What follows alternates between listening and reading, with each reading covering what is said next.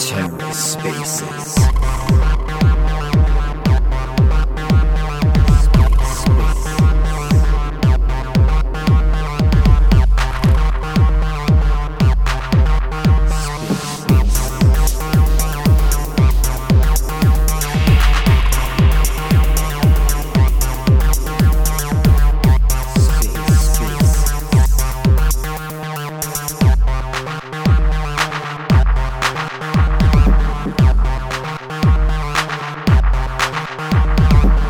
Hello and welcome to The Ether. Today is Saturday, December 17th, 2022. Today on The Ether, Art History with TezTown and Frens, hosted by Sandy Toes 2211. Let's take a listen. Welcome, friends. This is Sandy Toes coming to you live from Laguna Beach, California. Today, I am going to be looking over some of the most amazing art that we have been seeing on the Tezos blockchain. And I'm so glad to have you here. TerraSpaces, thank you for recording this space. And I want to say thank you to TezTown for inviting me to do this program. And if you would please go to TezTown and also follow them and look at their amazing events that they put on, because we've got a lot of amazing events that are happening. And Lily, who is one of the founders of TezTown, has been organizing some great events, and they've been giving away prizes as well. And thank you to Tezos Commons, because when they do have events, they also assist with these prizes. So I want to show my gratitude to them, as well as to TezTown for doing this. I also want to welcome my co-host today, Kunal. He will be with me today, and we're going to talk about art. And you know what? I'm really happy to do this space, because a lot of other spaces, you only get a couple minutes to talk to the artist and see what they're doing. But I wanted to have a space where we could get deep into Tezos art and find out what's going on with some of these amazing artists. So thanks for joining me today. Kunal, how are you? Welcome, and thank you for being my co-host. Please unmute yourself and tell us how you've been. Hi, Sandy. What's up? Been great. It's like midnight here. So yeah, but I'm awake. What's up with you? How was your Saturday? Or how? It's the morning, right? In your country? Well, in Southern California, it is 1:03 p.m. We're in our Saturday afternoon, and I'm doing great. I was out of the country for a little bit. I picked up a bad fever, and I finally survived it, and I'm just happy to be home. There's no place like home, no matter where you go. Even the most fluffiest beds can't be as good as your own. So I'm happy to be back. I'm happy to be in my safe place where I'm familiar with everything, and I'm looking forward to digging deep into Tezos art. So today's, I'm going to choose to focus on one or two artists at the most when I do these programs, so that we can deep dive into their process, into what they're sharing with us. And going forward, I'm going to do this regularly so that we can all get to know each other. And there's a lot of art that didn't get reviewed, right? Like a year and a half ago, people weren't doing Twitter Spaces. So there's a lot of artists' work that we never talked about. And I'd like to just go back to the beginning and review some of this art. What do you say? Are you ready with me to take a deep dive into one of my favorite artists that I love so much? My name is True Tez. What do you think? Should we get this show started? Yes, absolutely. All right, wonderful. Well, why did I pick this artist? I don't know why, but there's a lot of reasons. And when I first came into the NFT space, and I looked at his art, and by the way, my name is True Tez. We don't know who this person is. because they're anonymous. But what I have learned after a year of communication, I've figured out that this person is a real world, well known artist who does not want his identity revealed. So he has stayed hidden and continues to make art. And that is just so fascinating, right? So part of the mystery is, who is this artist? Where is he? And what's his message to us?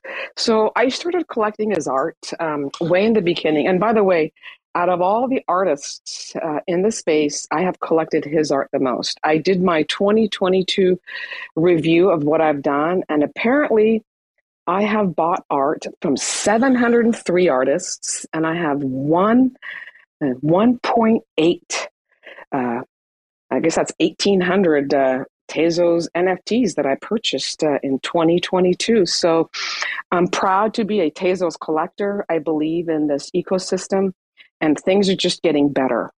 And so, first of all, I don't think that My Name is True Tez has any listings other than Tezos. So this is like a really big deal to me, because there are a lot of people who feel that way, right? They're hardcore Tezos believers, and they do that, and that's great. So he's been on the Tezos blockchain since the beginning, and why don't we just get right into it and see what's going on?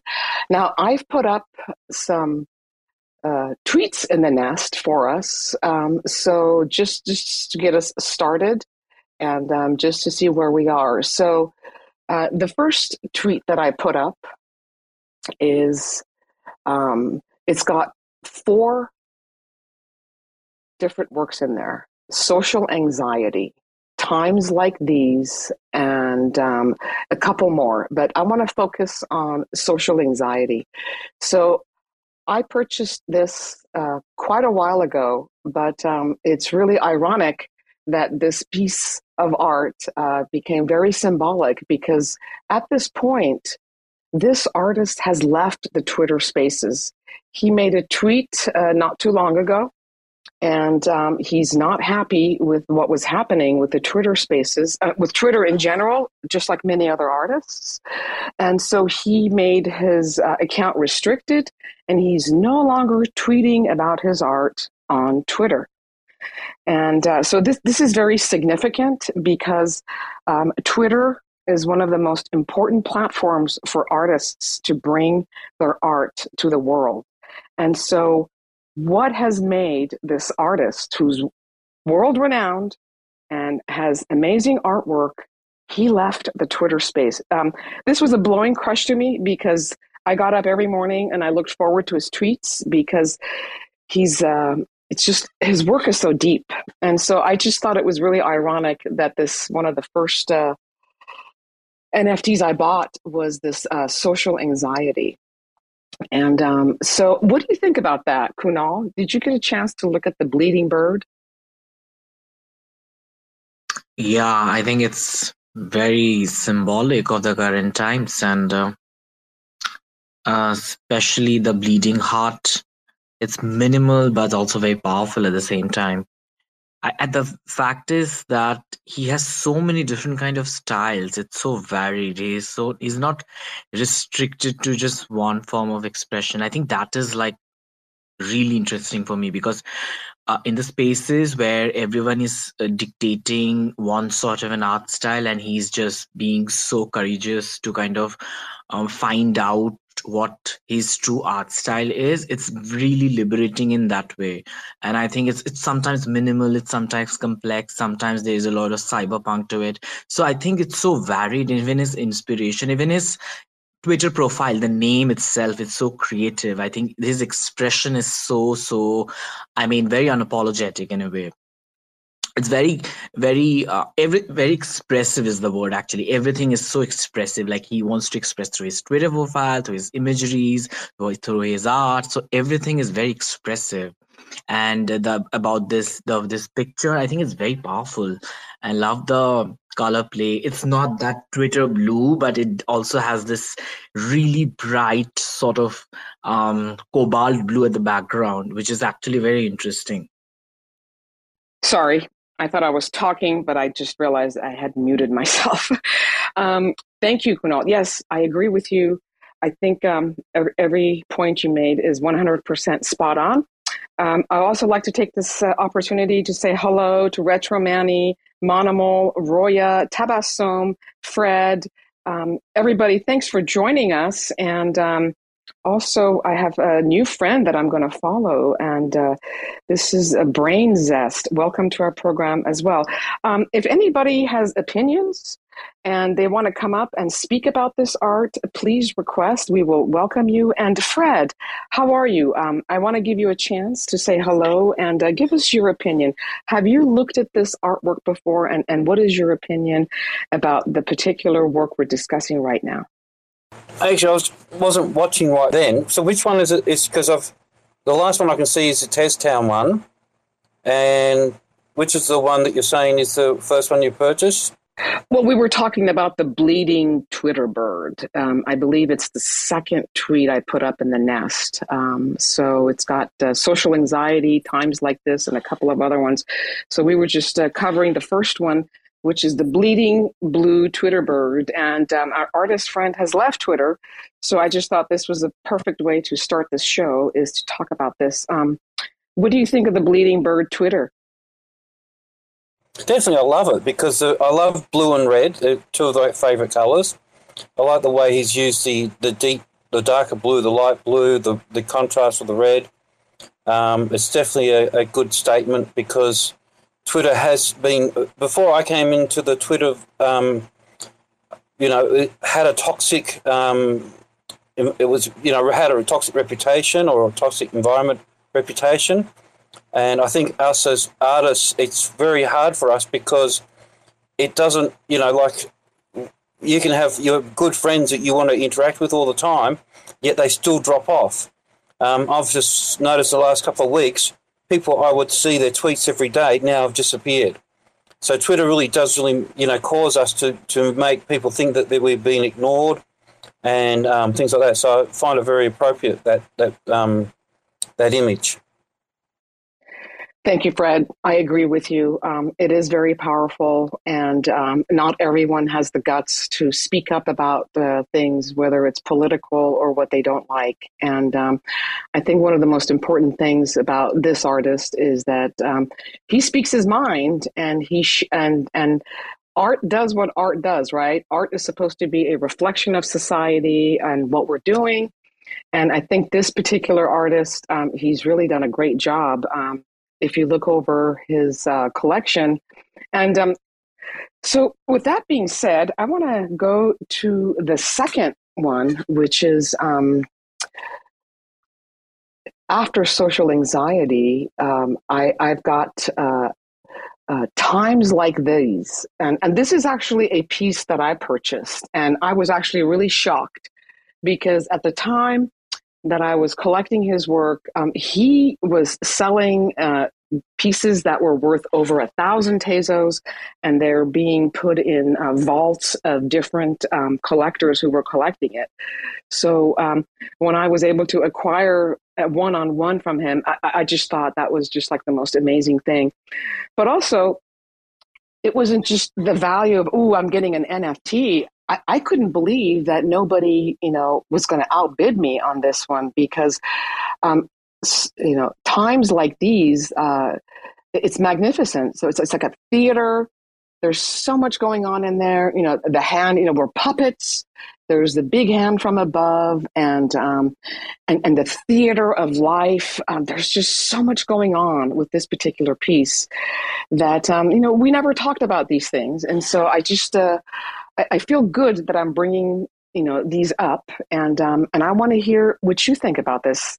So art is powerful. Kunal, what do you think about times like this? What's your opinion on that? The fact is that he has so many art styles. I'm just trying to kind of decipher his collections. One of the collections which I absolutely love is called Crime is Art, and I'm going to talk about that because it's so interesting. Even the description, what he wrote, is so interesting, and he takes no credit for the art he creates. So I think he also kind of making a very pop cultural statement where everyone is like, what artists should do and what AI and what traditional and so many different kind of noises coming together. But he is saying that I take no credit for my art. He said that in his description. I think his whole sort of coming to NFT is also an performance. You know what I mean? It's almost like performance arts. He's not interested in the selling or minting or anything to create a career, rather than making a statement through art, which could be anything like AI or traditional or anything. And it, I think it's very, very transgressive in that way. I think it's very, very interesting. I'm just trying to kind of understand his sort of mental complexities to be on Tezos, create AI, and with different kind of art style. What would be the psyche of that sort of an artist? And I think in this piece, which says times like this, it also talks about a sense of power play, which you are kind of accustomed to. You're kind of dictated. You're kind of performing. So I think his sense of performance is there in his art style. I think he's also kind of performing in the NFT to create a statement. It's almost like the entire object is a performance art for me. It's so interesting now. And when I just looking at his work, it's so varied. And at the same time, he's saying that he's not taking any credit for any of his art. I think it's very, very unsettling and at the same time alluring. Very interesting. Thank you, Kumal. Yes, the Art is Crime is definitely one of my favorite collections that he's done, for sure. And I feel like in order to be what you described, you have to have so much understanding of history, world politics, as well as personal experience to be able to produce such work, because there's so much significance and deep meaning in these that some of them I haven't even figured out. And I have to tell you, one of the most mysterious pieces is the one that I have after times like this is F Nord 7 is the picture of a woman with the blue tear. That is one of the most mysterious work that he's done. And I know there's a lot of political significance to it. And I hope that one day he will talk about that. But after that, I want to go to Shift Change, which is, like you said, there's comedy and humor in the work. And so it's a Shift Change is the one where Superman is sitting on the couch. He's got his boots off and he's like drinking his coffee or tea and he's just looking out. And it's called Shift Change. So, he's imagining what Superman would be doing when he's taking a break. And it's just interesting to get into the mind of the artist and to say, what is that about? And also, what does this say about us as people and society as we need these symbols like Superman or Batman or these things, right? Like, what does that say about us that we need hope, that we need people that are like superhuman with special powers that come and rescue us? And I like that he makes us realize that these things that we give so much power to, they're just ordinary things, and we're just the ones that are attaching all this significance to it. So he destroyed Superman for me, and I loved it.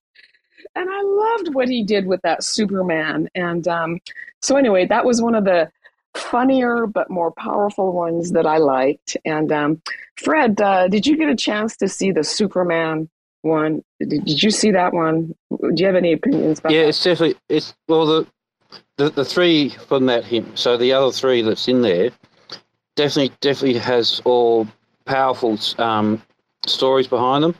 The first one, which we sort of jumped over, the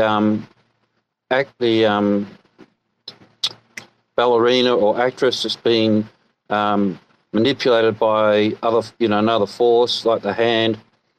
Definitely has a powerful thing about, artists and people like we have here in our Twitter space, not you, but other collectors who dictate what they want. There's people who say they only want purple boobs, and we know who we're talking about, and they want people not to tweet. They tell the people, don't tweet, don't retweet, and these collectors are telling people what they should and shouldn't do, how many they should mint, what they should do, what they should burn, and it's not what art's about. Art's about doing what you want and being free and to do things.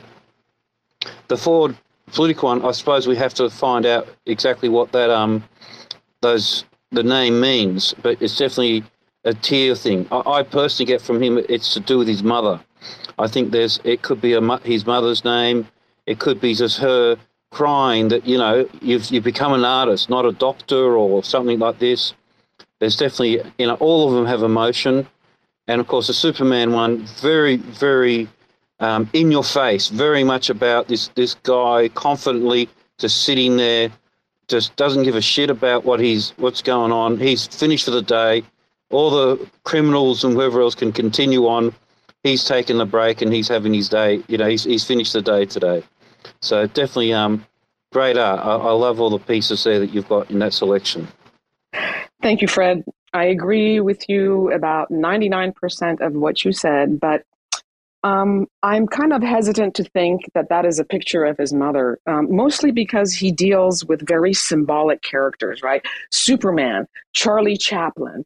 And the fact that he's trying to keep his identity hidden and having a picture of his mother would kind of fail that. I didn't say it was his picture of his mother. I said it's to represent his mother. Oh, thank you. I appreciate that. Thank you. Okay, that could be, but I have a feeling that this person is actually a very important historical person that one day I will get to the bottom of it. And I have a feeling it has to do with the Holocaust and the Jewish people. I don't know why, but there's just something about that picture that just tells me that that's what this is about. Yeah, I do have a feeling. The tear tattoo under the eye is a prison tattoo symbolism. Prisoners who tattoo the tears under their eye is because they've made their mother cry.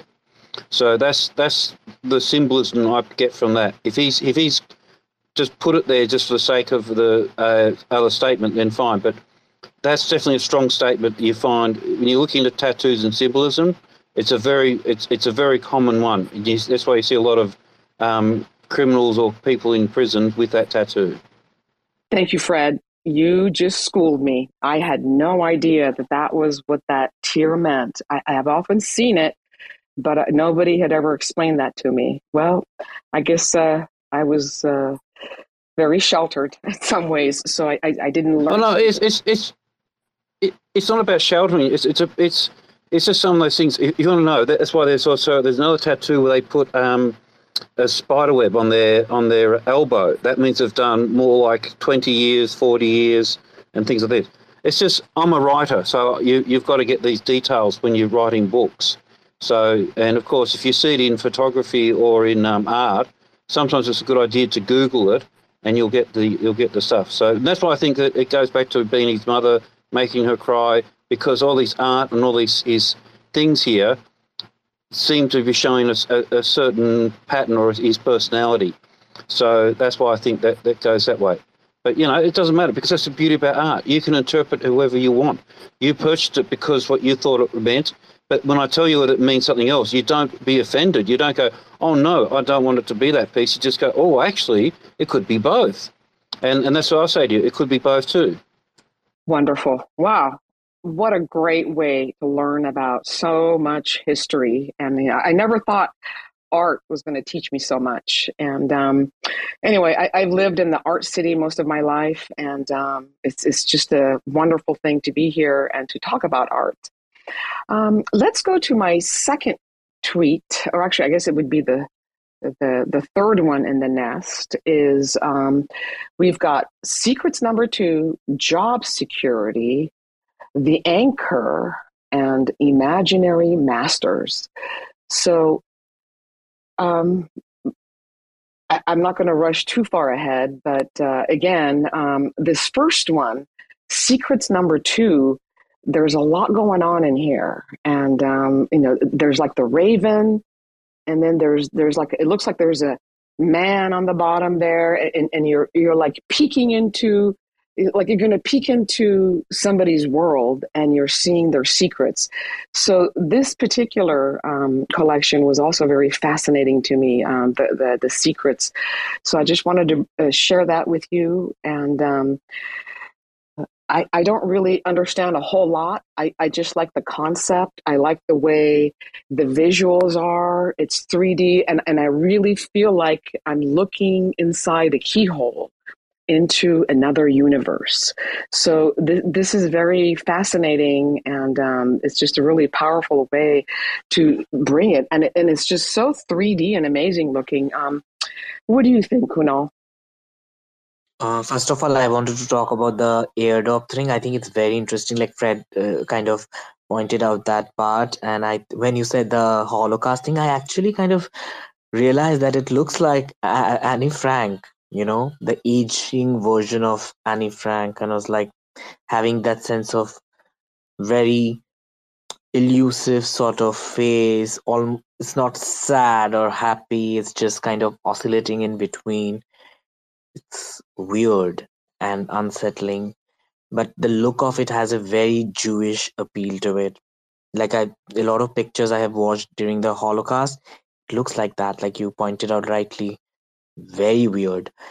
And the interesting thing, I really like this one, the Superman, when it's almost like a pop cultural icon is almost like shown in the most vulnerable way, where he's not powerful enough, or he's like in a very intimate sort of a moment, kind of finding his own sort of identity or in this world, and is like not very aesthetic. It's almost like finding your own sort of ways to kind of feel complete in this world of emptiness. It's obese and bald and kind of thinking over a lot of things. I was also trying to decipher what is this green, neon green kind of shisha kind of thing going on, but I couldn't, because it's kind of hazy. It has a very elusive sort of appeal to it. So I think it's very interesting what he's doing.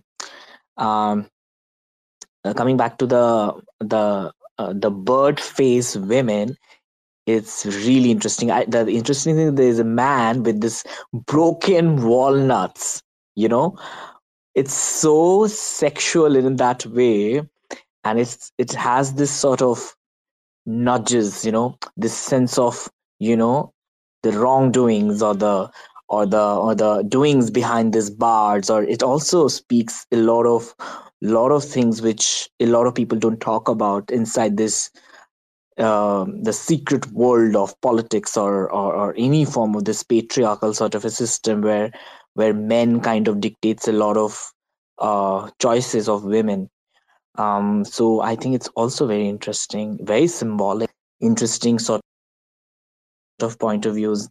A lot of things are going on, especially the nuts. Very interesting. It's also kind of satirical. It's also kind of diminishes the agency of the men in the picture. It all at the same time there is an agency, and there is a less agency for the women. So I think it's sort of a juxtaposition to kind of he's making a statement. Yeah. I just have a personal thing about this, that growing up, my mother never disagreed with my dad in public. She never belittled him, she never spoke bad, and she never ridiculed him in public. And if there was any issues, it waited until they were home, behind closed doors, and not even in front of us, the children. So this particular one kind of reminds me of how things were between my mom and dad, because behind closed doors, she had that position, right? Because she was the mother, she had the children, she held the house. And so when it was like at home, it was different. And then when we were outside, it was different. And so this juxtaposition for me just kind of fell into place with this particular piece. And it just had a personal appeal to it for me because, because in the end, before my dad passed on, I learned that everything he ever owned, he put in my mother's name. Even though, first 10 years of my life, I grew up in Iran and, it's a very male dominated society even today. But my dad loved my mom so much that even in the USA, he put everything in her name to show her how important she was. And so to me, this keyhole represents the secret of a happy marriage for men and women is to do that. And also, that's something that I noticed a lot between Western and Eastern cultures is women, traditionally women in Eastern cultures, they don't belittle their men in public. They don't speak against them loud and they don't put them down. But it's a little bit different in the West, and women have empowerment. But I also feel like things have gone maybe a little bit overboard because I've seen some personal friends and the way they've treated their husbands and the way they've behaved in relationship. And I just kind of wonder, is this feminism really helped us? Is this what we wanted? Is this the freedom women needed? Anyway, I'm getting off topic. Let's get back to the art and let's go on to the next one, which is, and by the way, Fred, feel free to jump in here anytime. I don't want to ignore anybody's voice, but why don't we hear from you about this secrets number 2 before we go on to the next one. What is your opinion about all that we just said? Oh, I agree with everything you said. And I definitely love the idea that you said they picked up, it's got that little 3D effect. I love the way it's framed in the keyhole, and what you see is exactly that. You see a small man with his nuts off, and and the woman being the patriarch or whatever. So it's definitely a powerful image that way. So it's what you both have said. I definitely 100%. So moving on, I think we all know what this next one is, right? Job security. I think this is like a total cool commentary on Amazon, and that's Jeff Bezos. And of course, it's got the symbol looking kind of like Amazon. And so this is one of the ones I wanted to focus on, and it's called Job Security. Except what's really weird is that the people there all look like the Star Wars bad guys. So it's called job security, but who are the people, who have job security and what are they really doing? So I kind of like the mix and mash of Star Wars, Jeff Bezos, and Amazon all rolled up. And what I don't understand are what those red things are on the bottom. That's been a mystery to me. So, Kunal, why don't you take the lead on this one? What do you think about this, and who do you think these characters are? I think there's a lot of identity crisis in this because you don't really see who's behind the back. It's almost like you really don't know who is doing the real job, for the jobs, for retaining their jobs. So there is a lot of identity crisis. It's almost like they're not even finding their own sort of security within themselves. And the very interesting symbolism of this Amazon logo with this vibrant red or someone's eye, and this it's looking very weird with this almost like poker coins, It's almost like poker coins, but in the same like homogeneous, having no sense of identity, almost painting the same way to everyone so they can look similar or same. So there is a lack of identity, and even the background itself with this weird looking vibrant yellow it's very unsettling at the same time. Yeah. Fred, what's your opinion about this weird Star Wars, Amazon, sci-fi looking kind of art piece? It's very symbolic, no? Yeah, to me, the Stormtrooper Star Wars people actually sort of give me a sense of authority. That there's workers inside the building and they're not getting out because these people outside are making sure that they're going to do the right thing. Especially seeing the big building and what we know about Amazon and the workers who can't even go to the toilet, and they have to have bottles when they're working and do things like that. The red thing definitely is a very focal point, and it's an interesting choice because when I see it, I think of a surveillance. I think of those cameras that they have for surveillance, and Amazon creates a camera brand called Ring. And I checked that it was the same logo. It's not. So I'd love to know what logo that one is because it definitely has a surveillance feel about it.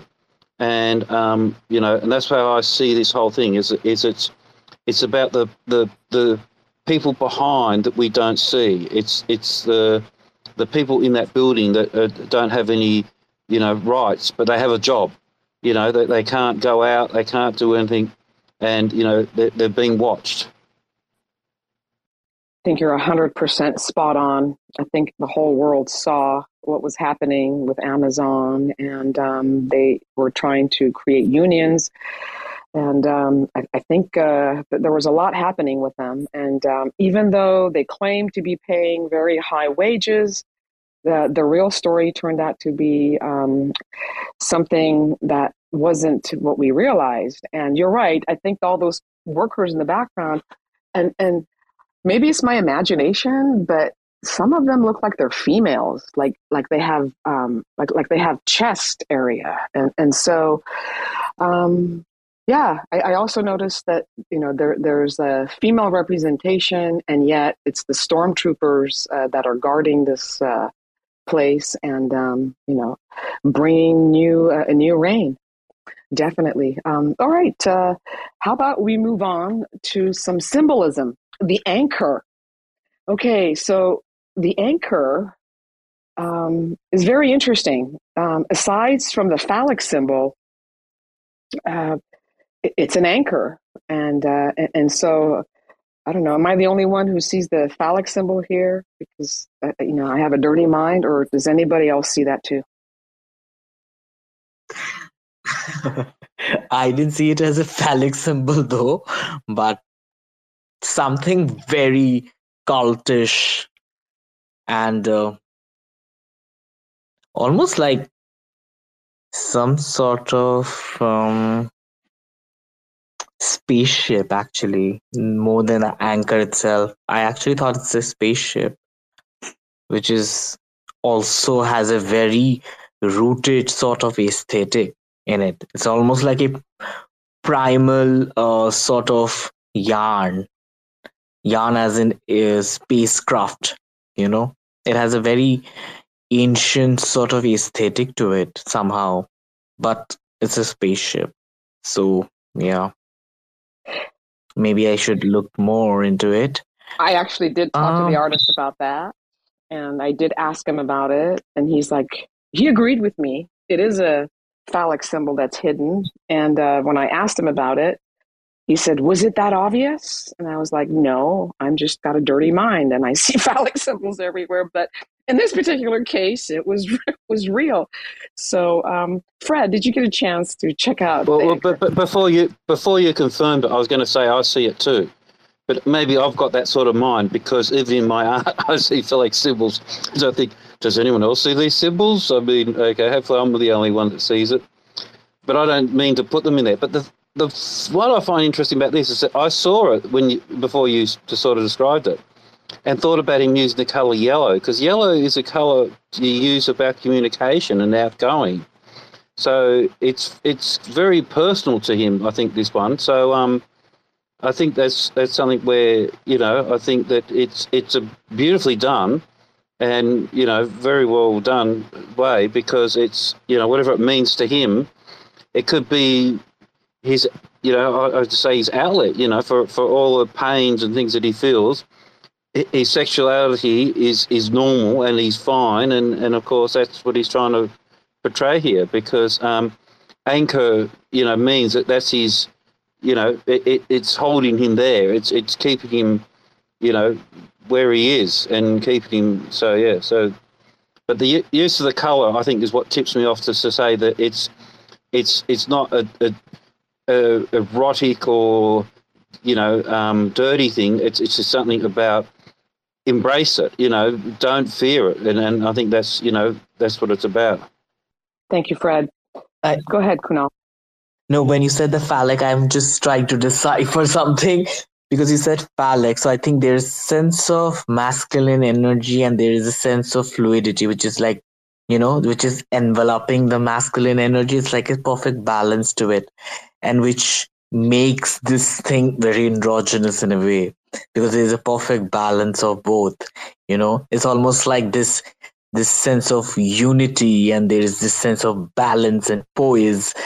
And yeah, the whole shape is very arbalex. It's like rhythmic. It's like something forming together in this energy, which is like also very sexual because there's male and female kind of being in this sort of rhythmic pattern, and they are almost like in this sort of really divine sort of yoga. So I think he tries to kind of represent that sort of androgynous energy. Absolutely. I think you're right. So moving forward to the next one, it's one of my favorite pieces. I'm a big fan of cartoons and comic books, and there's a lot of humor and fun in the work in the middle of all the strong messages. So the next one is, again, has to do with who's running the show. It's called Imaginary Masters.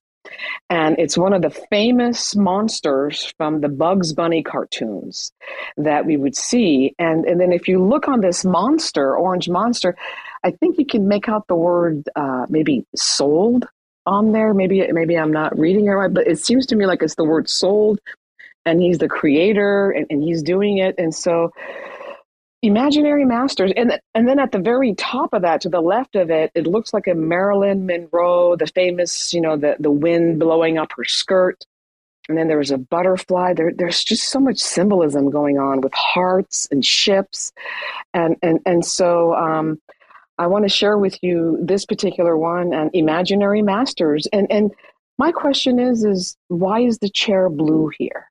What do you guys think? I think it's not a chair. It's like a tool, or maybe covered with a piece of fabric which is blue.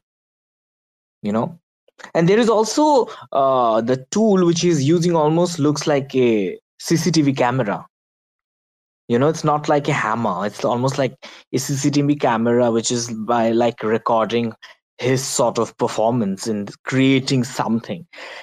And you said soul, and I also see something which is called time flies, above the sold thing which is written. And I think he make a statement of what an artist is willing to kind of give in to create a legacy or create a sort of a career. And because there is also a very dystopian sort of symbolism with Marilyn Monroe. We all know that her mental state and everything.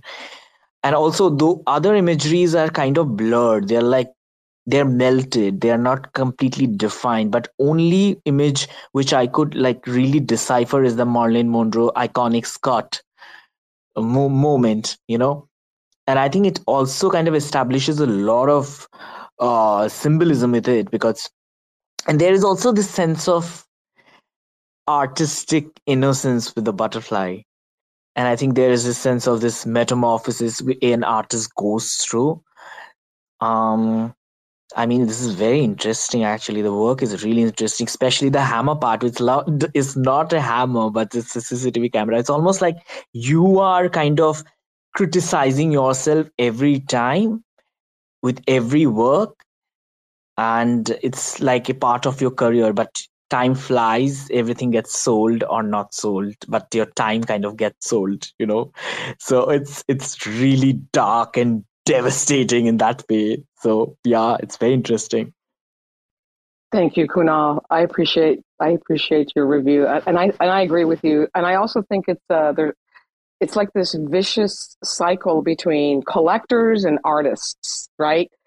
Artists want to sell their work, and collectors want to buy work. And a lot of times, artists want to make what collectors want to buy. So I think that also plays into it, is that we have these imaginary masters, and we're trying to create masterpieces for them. And they just want us to be us, no matter what collectors say, they want you to be authentic. And so for me, that's the message here. Fred, what do you think? Yeah, it's very reminiscent of a tattoo parlor. The tattoo parlors have all the tattoo images on the wall like that. That's where you get the Marilyn Monroe, the butterfly, the ships and things like that. All those tattoos have meanings in them. What he is describing as a hammer is the old type of tattoo guns. They have like a motor at the top, that's that round piece, and then the needles come down from the motor in his hand, which he's holding.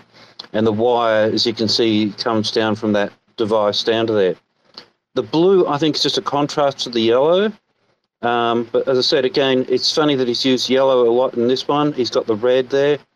I think really the masters is similar to what you just said. It's about making art each time. Maybe he feels like, because you said before, he sort of says that the art, he feels like he's forced to make it, or it's not him and stuff. And a tattoo artist is a similar thing. They're constantly churning out the same image. They're using similar images all the time. So I think that's what the masters sort of means. That, again, some artists are doing it because that's what people want to buy. That's the thing that they're going to demand. And the artists are just churning it out because the face that we can see, there's a grimace on it. And again, got tattoos around the face, which, I don't think there's not much symbolism, I think, in the stars. I'll probably talk that one up. But, yeah, it's that's what I get from it. Thank you, Fred. I think you're spot on about the tattoo parlor. That never occurred to me, and I think that's definitely what's going on here. And so I want to make sure that we have enough time to cover the most important part of this artist's work, which we're going to get to. But the very next one, Crime is Art. I picked Cézanne in Japan. Okay, and so this is when Crime is Art 2 is part of the Crime is Art collection. And so when AI art came out, and still it's very controversial, right? So I think this particular piece, he just had a message for artists who make art. And art is art. Tools are important, but they do not define the art. Use whatever tools inspire you. Credit whomever you think deserves it. Make art. That is all. This was a Mid-Journey prompt that he created, Cézanne, Japanese style. And he gave all credit to the Mid-Journey programmers. And pretty sure Cézanne owns themselves. And so I love his sense of humor. I love how he gives credit to, whoever deserves the credit. And so I feel like, him coming into Mid-Journey, and it just made me so happy to see that. And here's the other thing that I realized about his art, because I could still pick out his style. So these people who say all you did is push a button is not true, because, we've actually looked at some of the artists, and even though they're using AI tools, you can still see their art style in there. And this particular artist actually did an experiment, and I ended up being part of that experiment without knowing. He had put some AI art and didn't tweet about it. And I just happened to be looking at a bunch of Tezo's art, and I just saw a tiny thumbprint of one of the art pieces. And even in that tiny little thumbprint, I thought, this looks like this person's art. And so I went on, I clicked on it, and sure enough, it was his art. And I got so excited that I went and I wrote to him all about it. And he said, "Yep, I was doing a test. I wanted to see, if people would recognize my style, even though I'm using AI art or something to that extent. Not exactly in those words, because we've never actually spoken in real life. We've just exchanged messages on Twitter. So that was my excitement, was to settle for myself that even if you are using AI tools, it is still your work. What do you think about that, Kunal? Like I said, I think he's trying to make a statement with his whole artistic career as a performance. I think he's trying to kind of make artists free from all these norms of just creating with tools rather than having a very artistic sort of a life in being expressive in all forms. I think that is very potent in his work, and especially this collection, which is Crime is Art, and the way he writes about always free, always 100% royal and everything. It's also very interesting how he kind of uh, creates a lot of statements. Like you said, it's an experiment for him. It's and also kind of using all these amazing artists, like modernist artists like Roy Lichtenstein and Kindiskis and Francisco Goyas, all these iconic characters, icons in the art world, and using them as materials to kind of tell the contemporary artists that whatever you're doing, just do it your own ways and be free. I think it's a really amazing sort of a. Kunal, I think we lost you there, my friend. Are you there? Sorry, am I rugging? You cut out for a minute, but we got you back. Okay, I think maybe you were rugging, so we'll come back to you. Fred, I want to hear your opinion on this one, and then we're going to move to the most important part of this collection. Okay, so as you probably know from AI art, you'll put in a prompt and you'll get a piece out, and then you'll think, no, this is not what I want. I'll then change the prompt, and I'll keep changing the prompt. Then you finally you create the piece that you like, and of course, like here, it's very similar to his style. It's got the similar colouring, it's got the same sort of feel to it, and his statement that he wants to show is because it's still got a signature at the bottom. So yeah, I think he definitely got the message across, what he wants to get across. He's made it Creative Commons to say, hey, yes, I've created it, and of course he's given it to the credit to Midjourney. So I like the way he's actually, spoken about this. Obviously, he's minted it, so he accepts that he's going to make AI art and receive payment. So it's not like he's done it as a giveaway. So yeah, all I can say there is, we all know that AI art's going to be with us for the next umpteen years. It's not going to go away. And people who use it in their art and use it in their process know that it's not as easy as what people make out it is. That give us negative energy about it, because they think that we just type in, beautiful person, and suddenly we get pictures of beautiful people. It's not like that. So I'm glad that even though he put the prompt there, I guarantee you, I bet he probably had to do it about 5 or 10 times to get what he wanted. He could say it's his art. And that's the other thing which you've got to remember about AI art. I can put the same prompt even now and I'll probably get something different. That's exactly right. I agree with you. And so now I want to move on to the most important part of this artist's work. Now, unfortunately, it doesn't seem like the collectors recognized the important significance of this. So one of the most important collections that he created is called the Voynich Panels. I don't know if you all know what the Voynich panels are, but it is one of the most mysterious manuscripts from the 15th century. And even today, they still don't know. It's so mysterious. So it's the This is called The World's Most Mysterious Book, written in an unknown script by an unknown author.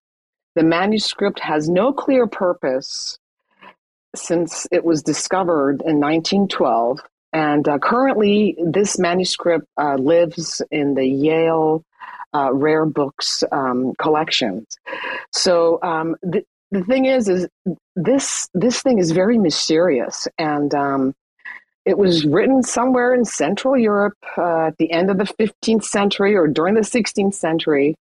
And it's named after the Polish-American bookseller, William Voynich, who acquired it in 1912. And so the drawings of this manuscript fall into 6 different sections: botanical drawings, astronomical and astrological drawings, and then there is nude female figures, and then there's a biological section containing drawings of women with swelled abdomens, and there's something weird. They're like in this green fluid thing, and nobody's really been able to understand this. And there's like pharmaceutical drawings of over 100 different species of medicinal herbs. And here's the weird thing: a lot of people say that some of these herbs are made up. So we don't know what this is. So when I talked to the artist about this program that I was going to do today, I asked him what is his most important work that he considers most significant. And this is the collection that is most dear and the most amount of energy and time he spent on. So the Voynich panels is just, it's a mysterious manuscript, but it keeps us going. And I don't think anybody could have done a better job than to do a commentary and to create AI images from that and to try to bring art history to us. So Kunal, have you had a chance to look at these interesting panels? Yeah, this looks really amazing. The pictures are so stunning. It's almost like this different kind of world. It's like a parallel universe where people are experimenting with a lot of ancient energies and apparatus and different kind of objects and human bodies. It's almost like fossilized, and it's almost some bodies are formaldehydes, and they're like, it's weird. It's very interesting. Even the naming of it, like May 7, 1832. Oh my God. It has this different kind of, and it's like so interesting. It's like there's this line called, I do not feel young. I feel pressure to complete. Oh my God. This is so airy. Crazy.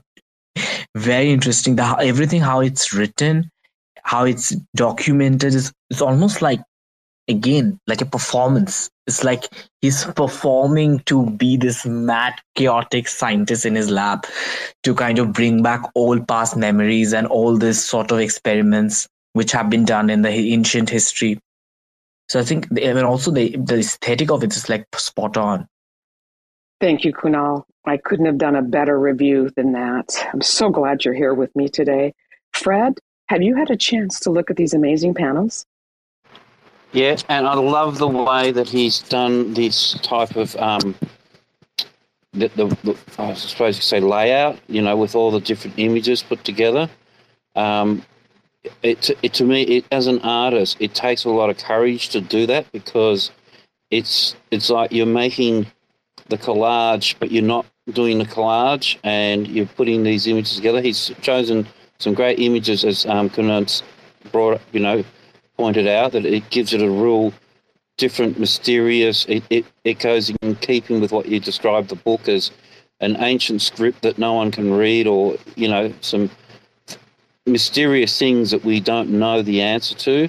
So he's definitely got all that worked out in all the different pictures. It's almost like we're looking at the book itself. So it's a great piece, and it's still a message there, because in a way it teaches us we don't know everything, that there's still a lot for us, to discover and to find out. And no, it's definitely a powerful piece, and I definitely agree that it's one of his ones that you probably do remember. You'll think about it for of years to come.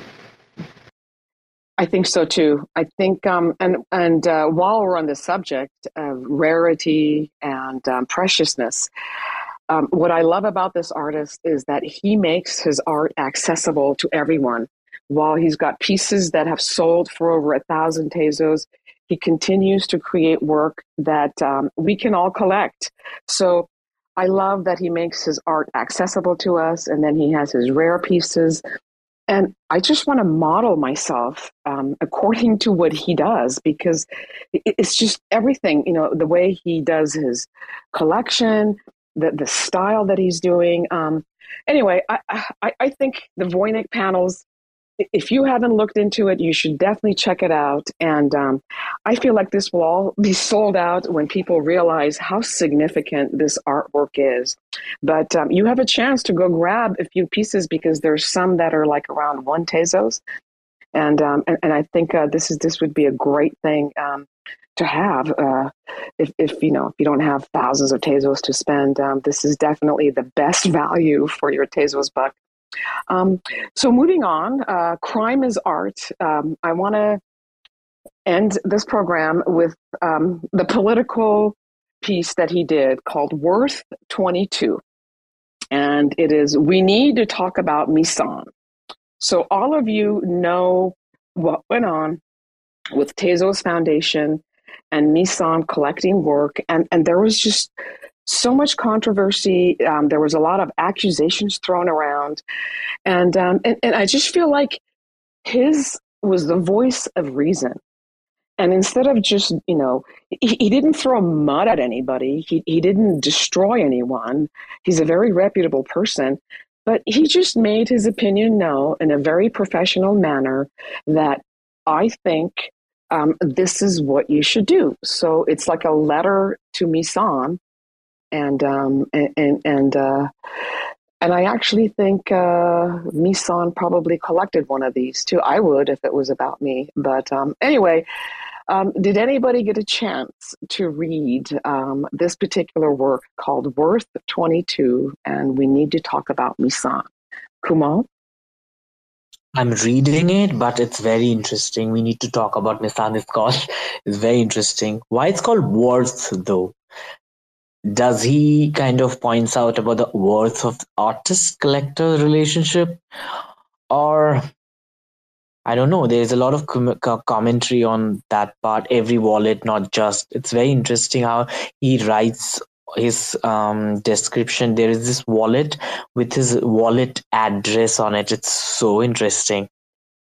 Well, without us having too much space of no noise, I did a quick, brief read, and the things he brings up were the more polite ways of questioning what was going on, because there were a lot of very slanderous accusations that were made.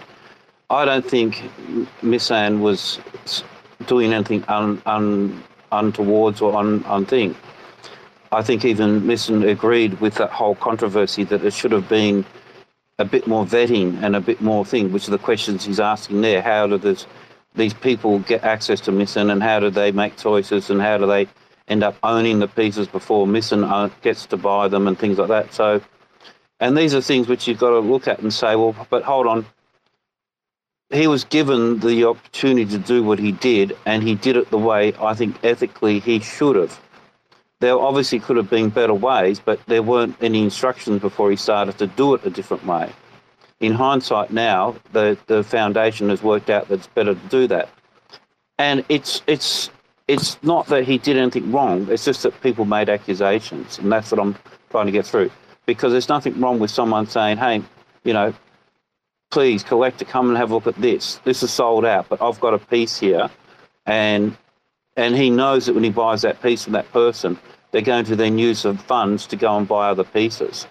And that's what people don't realise, that a lot of the people he purchased from at the higher price, the artist got their money, The collector got their money, then the collector went off and brought other pieces from other collectors.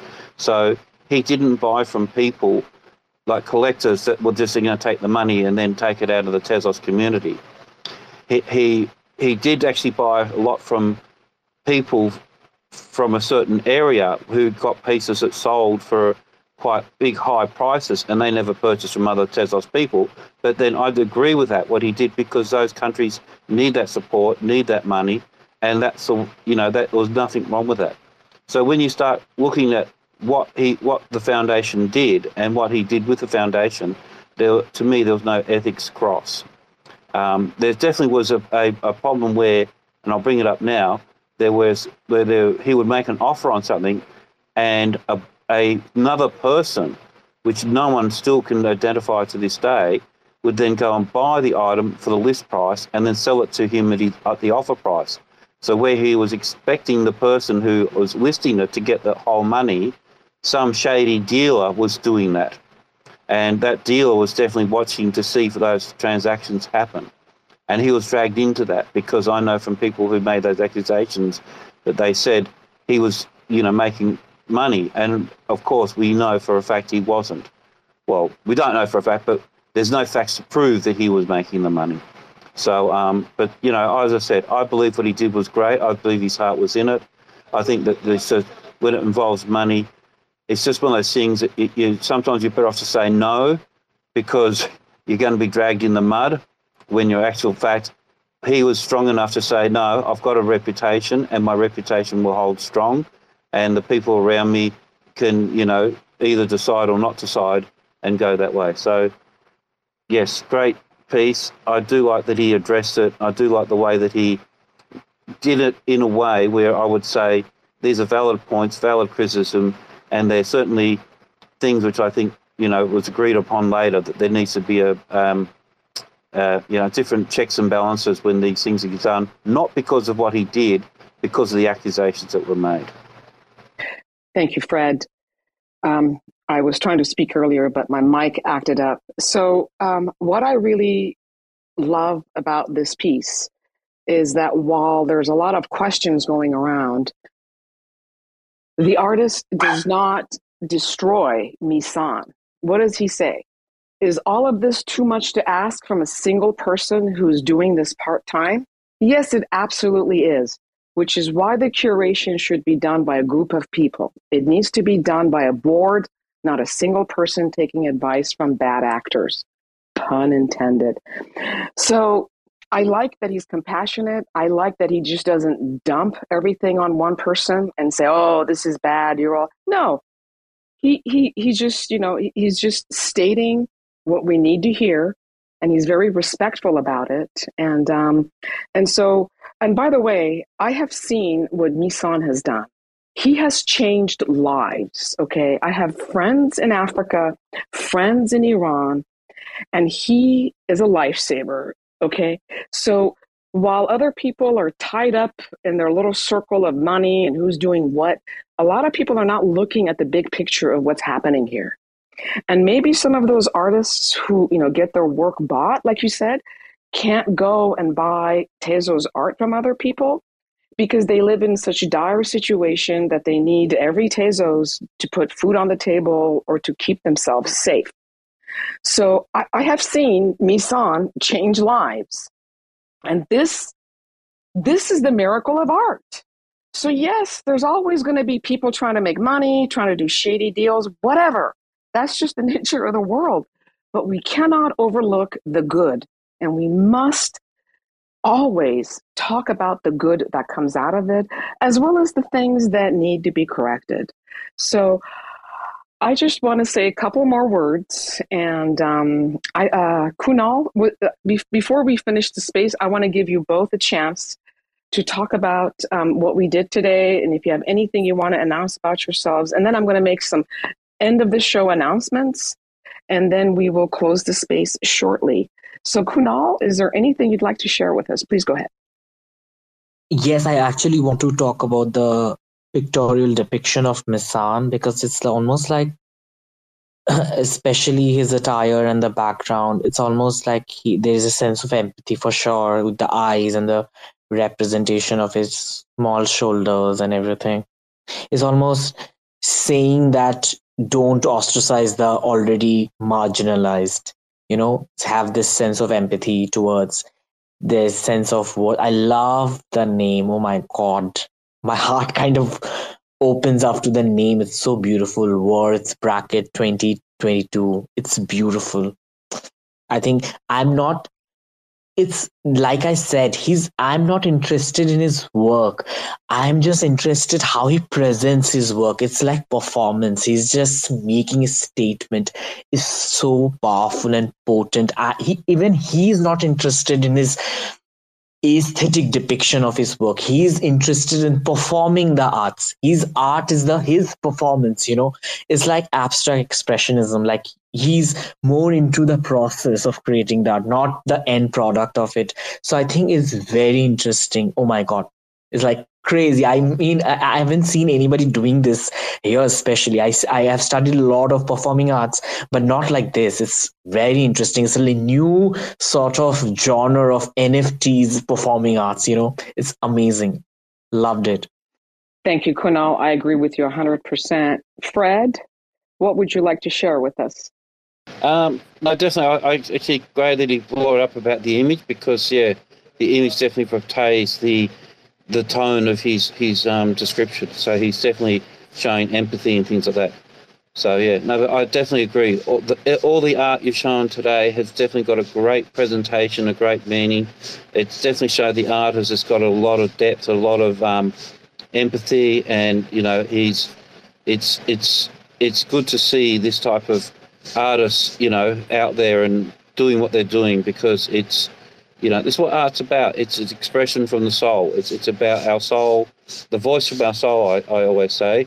And we've been able to see into this guy's soul in the pieces and including the, and he's up to date. He's on the, things of what's going on around us in the world. And he's bringing it out in his art. So it's definitely beautiful to see. Thank you, Fred. You're absolutely right.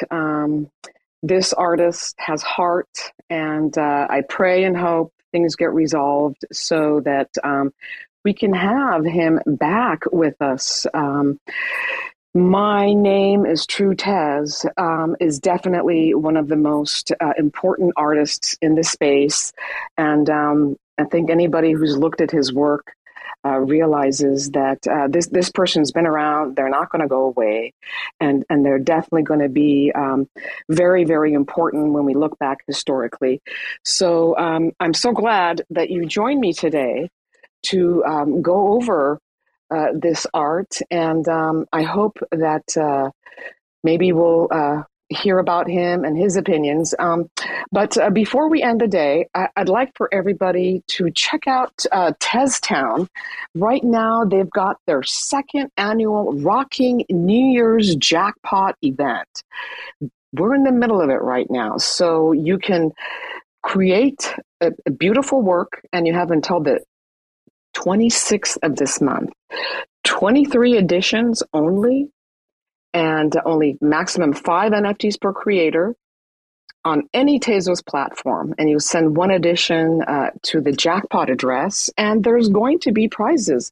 So thank you, TezTown, for putting on these amazing events. Thank you, Lily, for putting on this show.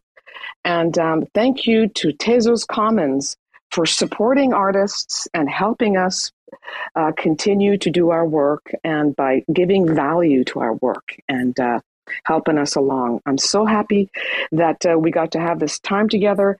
I'm going to give you a hint. The next artists that I want to review their work is Tabassum. She's here with us in the space today, but the next time I schedule a space, I would like to focus on the beautiful historical photography of Tabassum. And thank you, Fred. Thank you, Kunal. Having you here was wonderful. And Retromani, I love you. Thank you for joining our space. I wish you could have come up here. I love to hear your opinions as well. And hopefully we will all get together again. And everybody, have a great rest of your day or evening. And thank you for joining us. Please be safe and enjoy the holidays. Anybody have anything else they want to say before we sign off? Now's your chance. Just want to say thank you, Sandy. Thank you, Fred. Thank you for the space. It was really amazing talking with you. Definitely the same. Thank you for running this space. I really appreciate these type of spaces. We should do this often. I mean, I love talking about. I would love to talk about Violet also someday. It's like so interesting, her work and everything. There are so many different artists on Tezos who can talk about, and so interesting to kind of decipher what they really think about art and their pop culture and everything. It's very, very interesting. Well, I agree with you. I love to be the art historian of this space. You know, everybody's got a place to fill. And since I love art, I love talking about art, and I've collected so much art. I live in this space. And yes, I have a whole list of amazing artists, and Violet should definitely be on our list as well. And Kunal, your art is amazing. Fred, your art is amazing. You're all amazing artists. So thank you for giving value to my space and for joining me. I respect your time and I appreciate your inputs, and we will continue to do these spaces.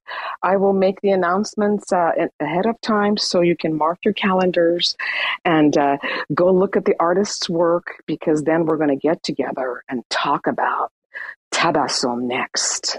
All right, everybody, have a wonderful time. See you all soon. Bye. Thanks for checking out another episode of The Ether. That was Art History with TezTown and Frens, hosted by Sandy Toast 2211, recorded on Saturday, December 17th, 2022. For TerraSpaces.org, I'm Finn. Thanks for listening. And if you want to keep listening, head on over to TerraSpaces.org/donate and show some support. Now, with Spark IBC enabled. They say rapping is the gateway, bringing home great pay. Checking that replay, sing along and we say nobody gives a fuck around my way. I make about $3 for every 1,000 plays, so add it up and do the math on that. Financially speaking, why the fuck would anybody want to rap? But in this reality, the money comes from doing shows. But then where's the money go when you can't do the shows? I guess you could rap on Cameo. I've been asking all my friends if I can rap on the patio. 6 feet, motherfucker, step the fuck back. Doing a little magic, pulling rabbits out the rucksack. Not everybody's always in it for the money. Looking like another crooked Sunday and I'm working Monday. So you know I ain't stressing, left debating great methods. Amazed to play Inception, the base stay blessed. See, even with these huge sums of overall royalties, huge sums of money that go to the record label per playback can seem insultingly small. Many rights holders are making around 3/4 of a cent each time someone listens to one of their tracks, leaving only some portion of that for the actual artist. Can't even say they're making pennies per play. Until they can figure out how to turn a profit, their future will always be in question. But for now, investors see enough potential to continue to fund them. Pennies per play. Another day, another lesson. Living in the 8th dimension might be worth a little mention. Living in the Great Depression, got a real regal feel. Reeling in another sucker fish, out to make a deal just to make a motherfucker wish. Aw shit, now you only got 2 left. You know what I wish? We didn't have any loose ends. You know what I miss? Listening to excuses. Now we're on the fence like we forgot how to choose. That's what happens when people don't know what's true. In the dark, eating bullshit up like a mushroom. In the lunchroom, just trying to laugh it off. Meanwhile, foaming at the mouth like a rabid dog. Like a fake mating call at the zoo. It's looking like the view is getting disappointing too. I'm working on the new shit, trying to produce it. It's what I'm willing to go through when I'm making my music.